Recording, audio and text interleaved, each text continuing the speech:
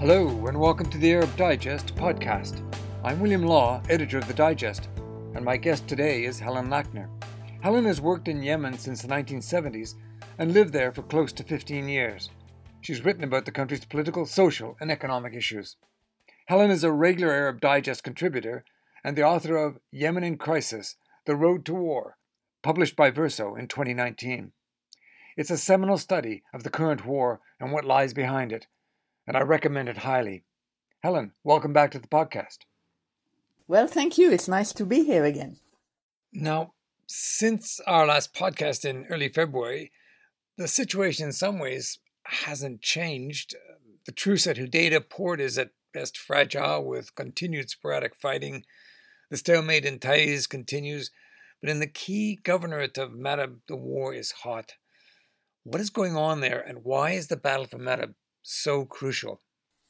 Yeah, I think the important thing about Marib, the offensive on Marib, or the Houthi offensive on Marib, is that it actually started in early 2020, and it's had its ups and downs. Basically, the Houthis are extremely close to the city. Now, Marib is important for a number of reasons. One of them, of course, is that it is now the last remaining stronghold, as everybody puts it, of the internationally recognized government within the country, basically.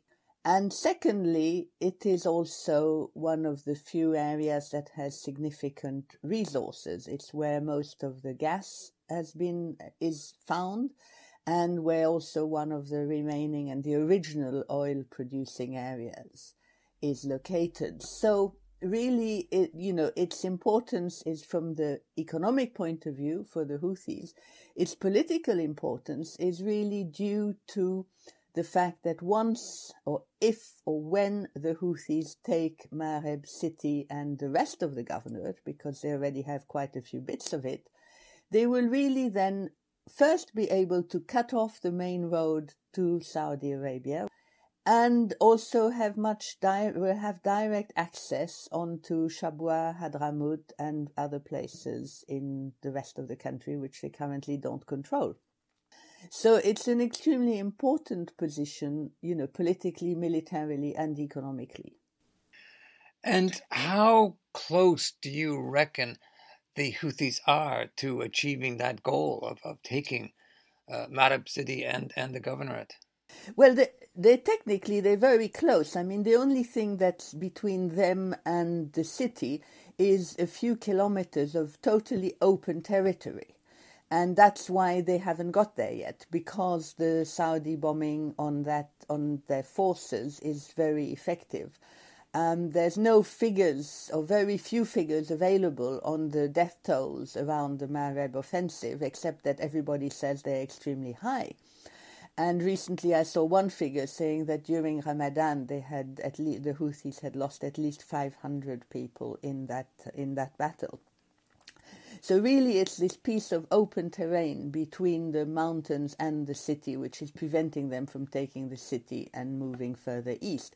They've really got the area more or less 3/4 surrounded now. But, this is why they haven't taken it yet. But they are continuing, and the offensive has its ups and downs. I mean, things go a bit quieter for a few days, and then they flare up again for a few days. So it's very much an ongoing thing, and now has been an ongoing thing for basically almost 18 months. Martin Griffiths, the UN Special Envoy, in his final UN Security Council briefing that was on the 15th of June, before stepping down, he spoke of Yemen as, quote, a tale of missed and then lost opportunities. I'm wondering, Helen, how many of those lost opportunities can be laid at his door? Well, I think a lot, basically. I mean, I think Griffiths' tenure has been remarkable in its lack of achievement, I would say. One has to recognize that, there is a fundamental constraint to all UN envoys or UN activities with respect to peace at the moment. And I think I've said that before, and I'm not the only one who said it. It is the UNSC Resolution 2216 of 2015, i.e., a few barely weeks after the offensive started, after the war started. And the basic problem with this resolution is that it tells the Houthis to withdraw to where they were before this started. Given that the Houthis have been advancing and taking massive control of very considerable areas and the majority of the country's population, suggesting that they should effectively surrender is pretty unrealistic. And I think one of the first mistakes that Griffiths made, and it sticks in my mind because I was so stunned by it, is a few weeks after he took over, he was interviewed by Al Arabiya, which is a well-known Saudi-supported channel, and the interview gave him an opportunity at the end of the interview of saying, is there anything the UN or the United Nations Security Council should do? And instead of responding the way I thought he should have done, of saying, yes, indeed, they should get a new resolution, he said, no, everything's fine, let them carry on. We don't need anything more from them. He's basically totally accepted what had happened before he came, i.e. for the first 2 and a half years of the war. He took up what had failed in the Kuwait discussions in the summer of 2016 and just tried to carry on in the same way. He has not in any way recognized the fundamental changes in Yemen, not just the Houthi progress, but also very much the fact that the anti-Houthi front is a very different entity, I would say, now than it was 3 or 4 years ago. I mean, it's now composed of a multiplicity of different groupings, call them militias or armed organizations. They probably call themselves armies. Politically, there's been no major development on the anti-Houthi front, or indeed on the Houthi front.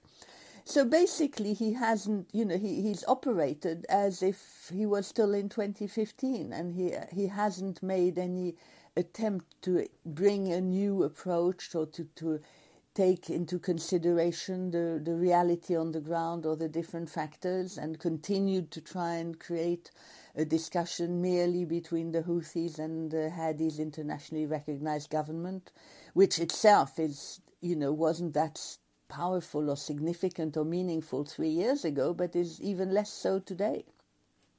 So, a very weak response then to this terrible situation in Yemen.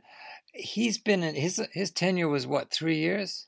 3.5 years, February 2018 to now, so it's almost 3.5 years. In that briefing that he gave the Security Council, he praised the efforts of the Omanis in trying to end the war.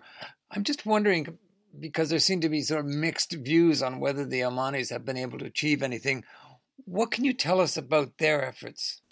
The Omanis, have a general policy worldwide of neutrality and trying to be positive and helpful in any opportunity that they're given.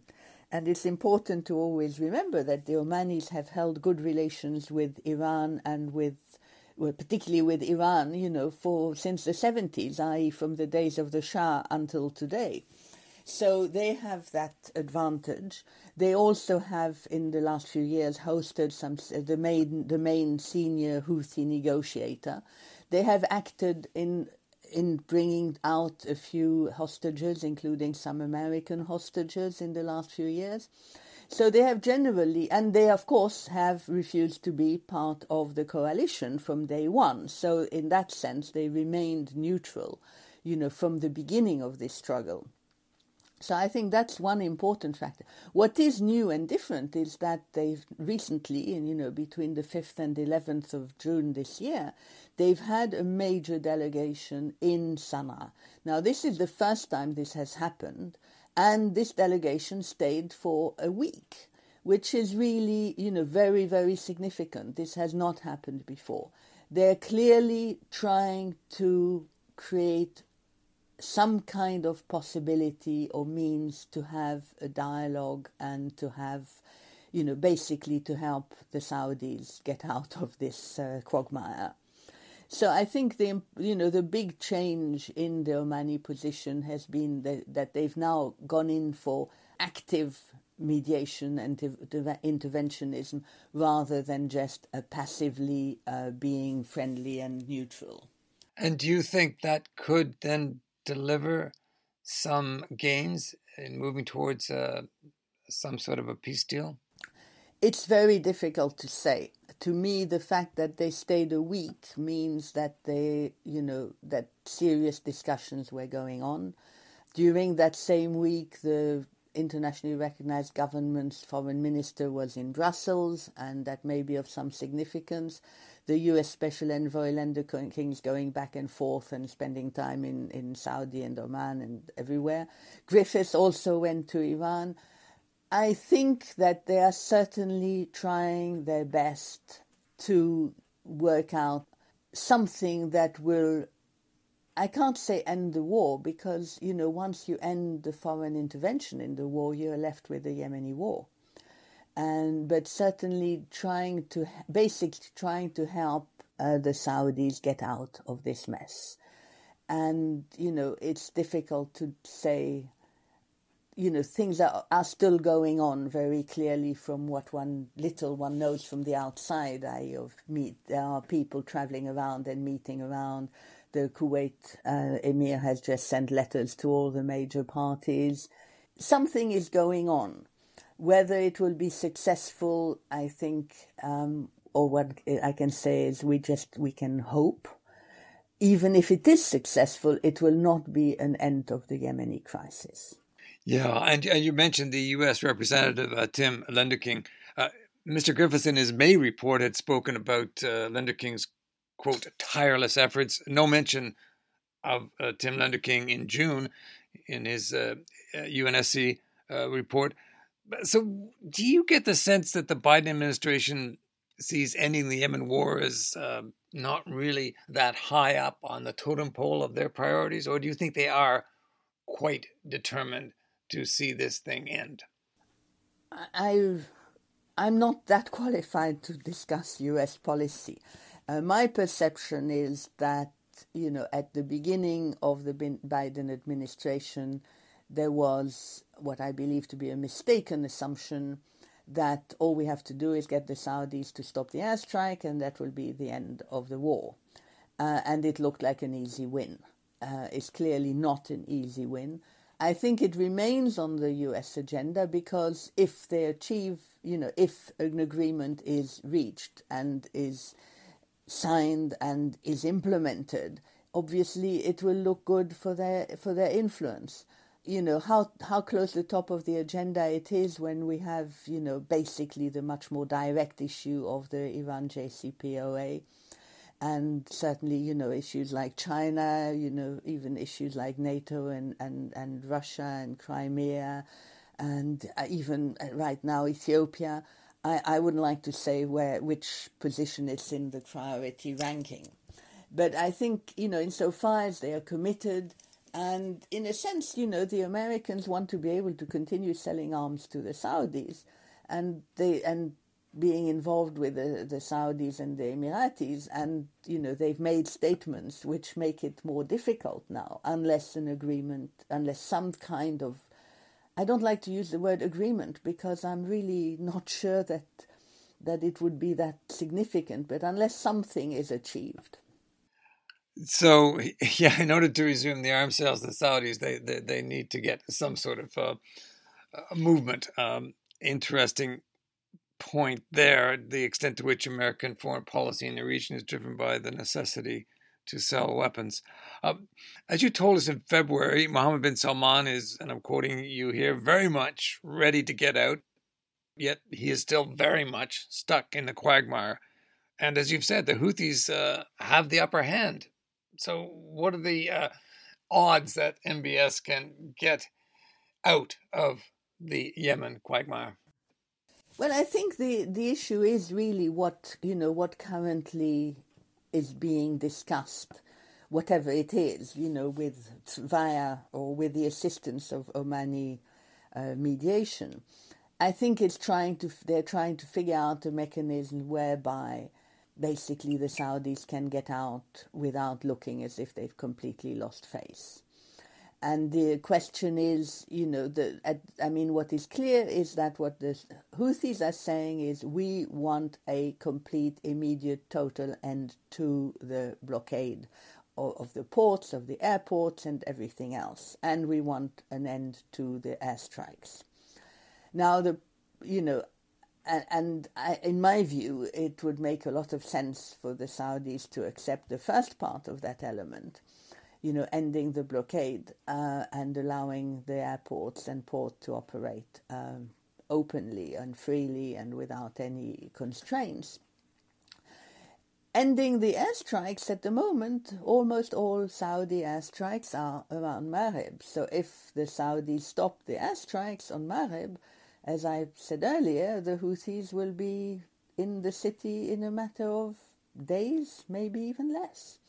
And that would be, a fatal or an extremely serious blow to the internationally recognized government, which, the Saudis are in a way compelled to continue to support. So in a sense, to have an end to all military interventions. And again, we have to remember it's not just the Saudi military interventions. The Emiratis officially aren't there, but in fact they are there.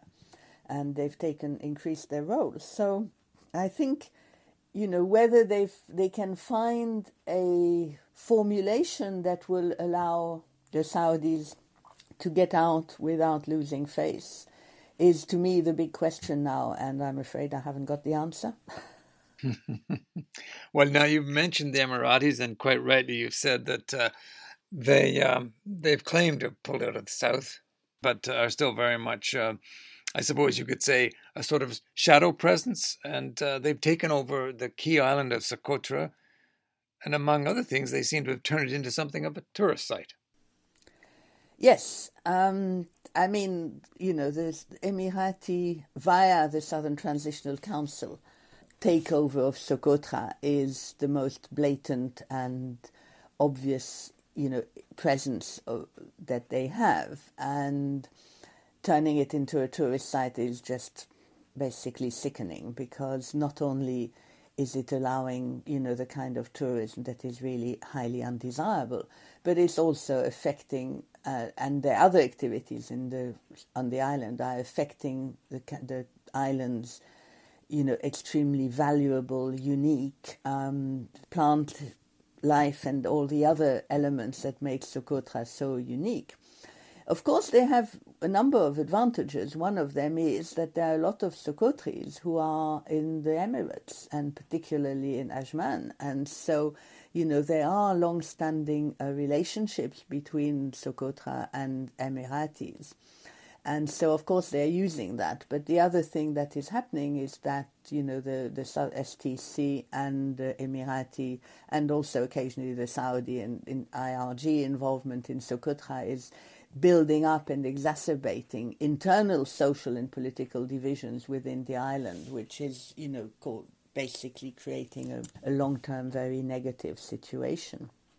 But I'd like to say on the Emiratis that, while Socotra is the most blatant and obvious, they are still present militarily, both in two mainland locations in Yemen, in the country itself. One is in Balhaf, which is the gas export terminal, and another one is a base in Shabwa, which is basically trying to prevent the internationally recognized government from moving further south and having a better strategic position to deal with this STC, who are the Emiratis' sort of agents.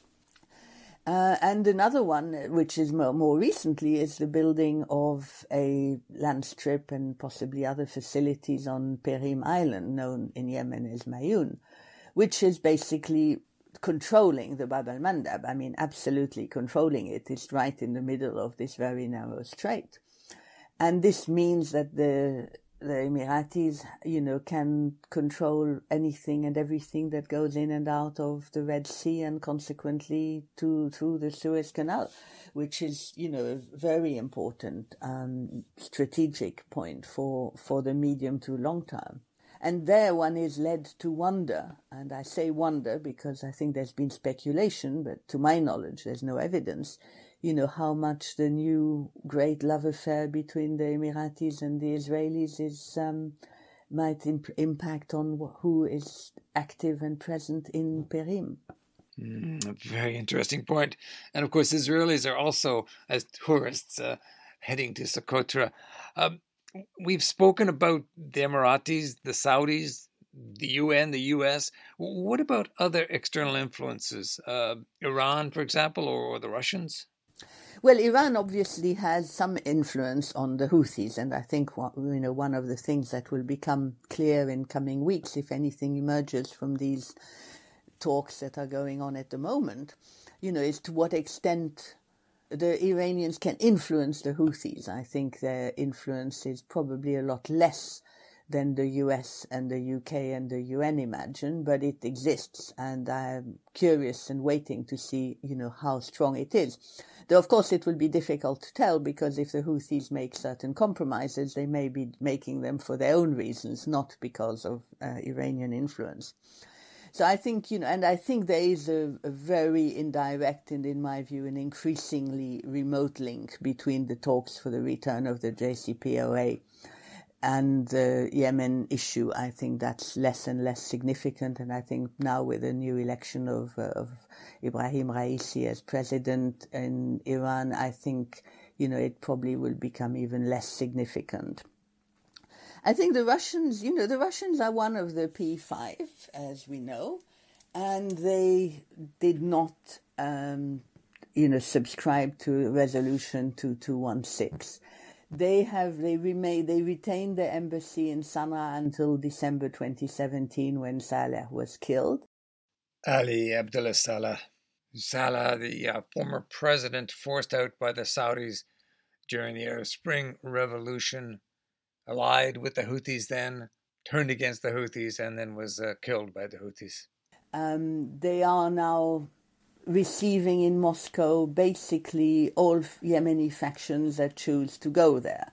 And that means they've had Houthi delegations, they've had STC delegations, they've now recently had Tariq Saleh delegations, or maybe himself, and they have an ambassador from the internationally recognized government. Their influence in the world, as we know, is a lot less than it was a few decades ago. But I mean, they are a member of the P5 and they have a say, and I think they are waiting for an opportunity to possibly, use their vote in the P5 and possibly be involved in some kind of activities in Yemen. They were also hoping to have some kind of naval access to Aden, and various people have promised it to them without the authority of giving it to them. But then the Emiratis took the facilities without asking anybody. Yeah, indeed. I think they're there, and they're a factor they should be taken into consideration, I suppose, at much the same level as some important European states can be taken into consideration. Yes, and as we've seen, Putin has used various other theaters of war and discord to advance Russian interests in the MENA region, thinking particularly of Syria and Libya, of course. But let me ask you this. You've talked about the internal fractiousness of the Yemen war.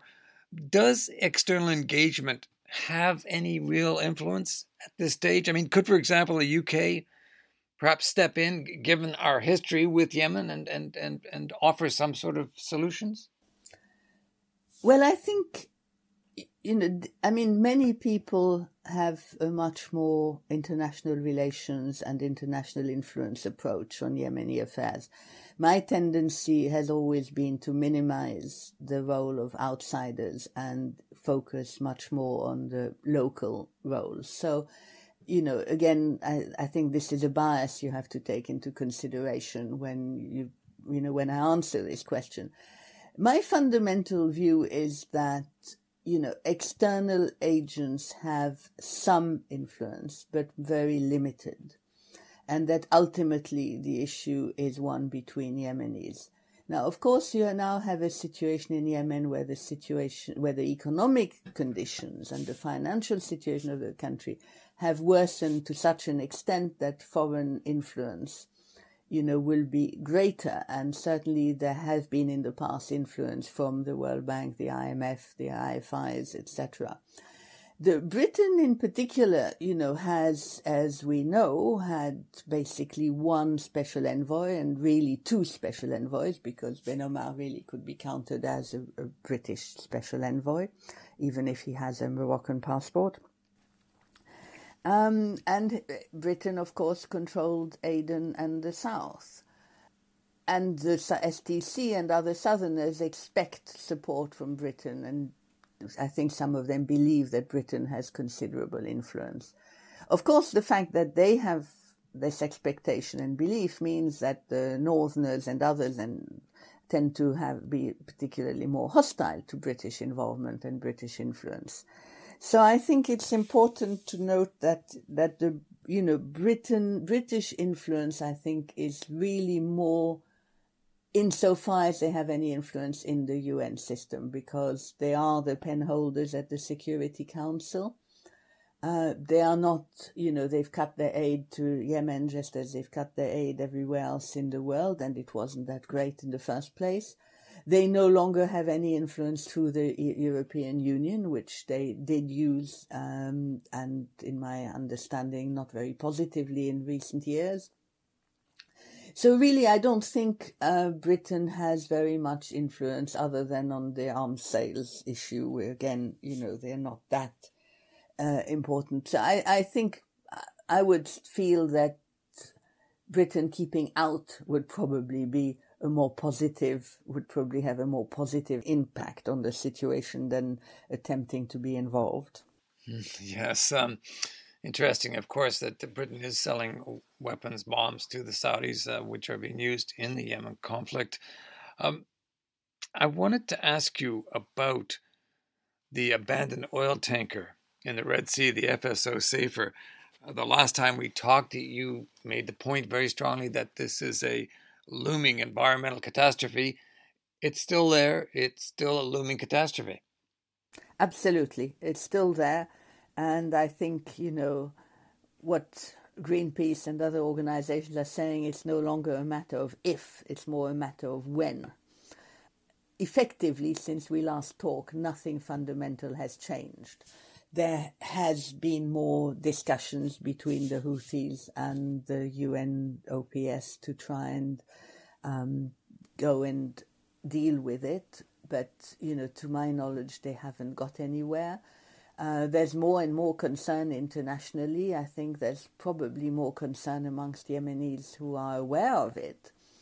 And it's not at all clear, basically every day that goes by and it not being addressed and dealt with brings the disaster closer. So it remains a very much a very big threat to not just the Yemeni coast, but basically the whole of the Red Sea and the coastal countries there. And it speaks too, doesn't it, about the Houthis and their willingness to use something like this potentially huge environmental disaster or humanitarian food aid as weapons in their war, negotiating weapons, if you will, that they were very happy to sacrifice the interests of the Yemeni people to try and secure their own interests. Yeah, what I don't know, and I'd like to know, is are the Houthis do they realize the extent of the danger? And are they, as you just said, ignoring it?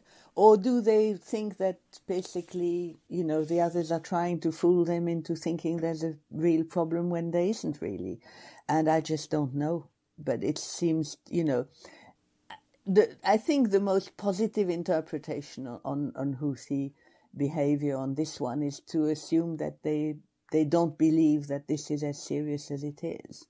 And therefore they feel that, the UN and the international community and others are trying to trick them into giving up the great value of this 1.1 million barrels of oil that is sitting in that ship and deteriorating as the days day by day. If they do know how serious it is, I find it extraordinarily difficult to understand why they're not cooperating. Well, Helen, it would be a staggering level of ignorance on their part for them not to know that this abandoned oil tanker leaking oil for all these years wasn't posing a huge environmental issue. I simply can't believe that they don't know. They have to know. I really feel that quite strongly. But I'm going to end our podcast, if I might, perhaps on a less gloomy note than we ended last time. Do you see any reason for optimism? I think this Omani attempt at the moment, I think, is the most positive thing I've seen since basically 2016. And I certainly hope that it will have some impact on the situation and that something will come out of it.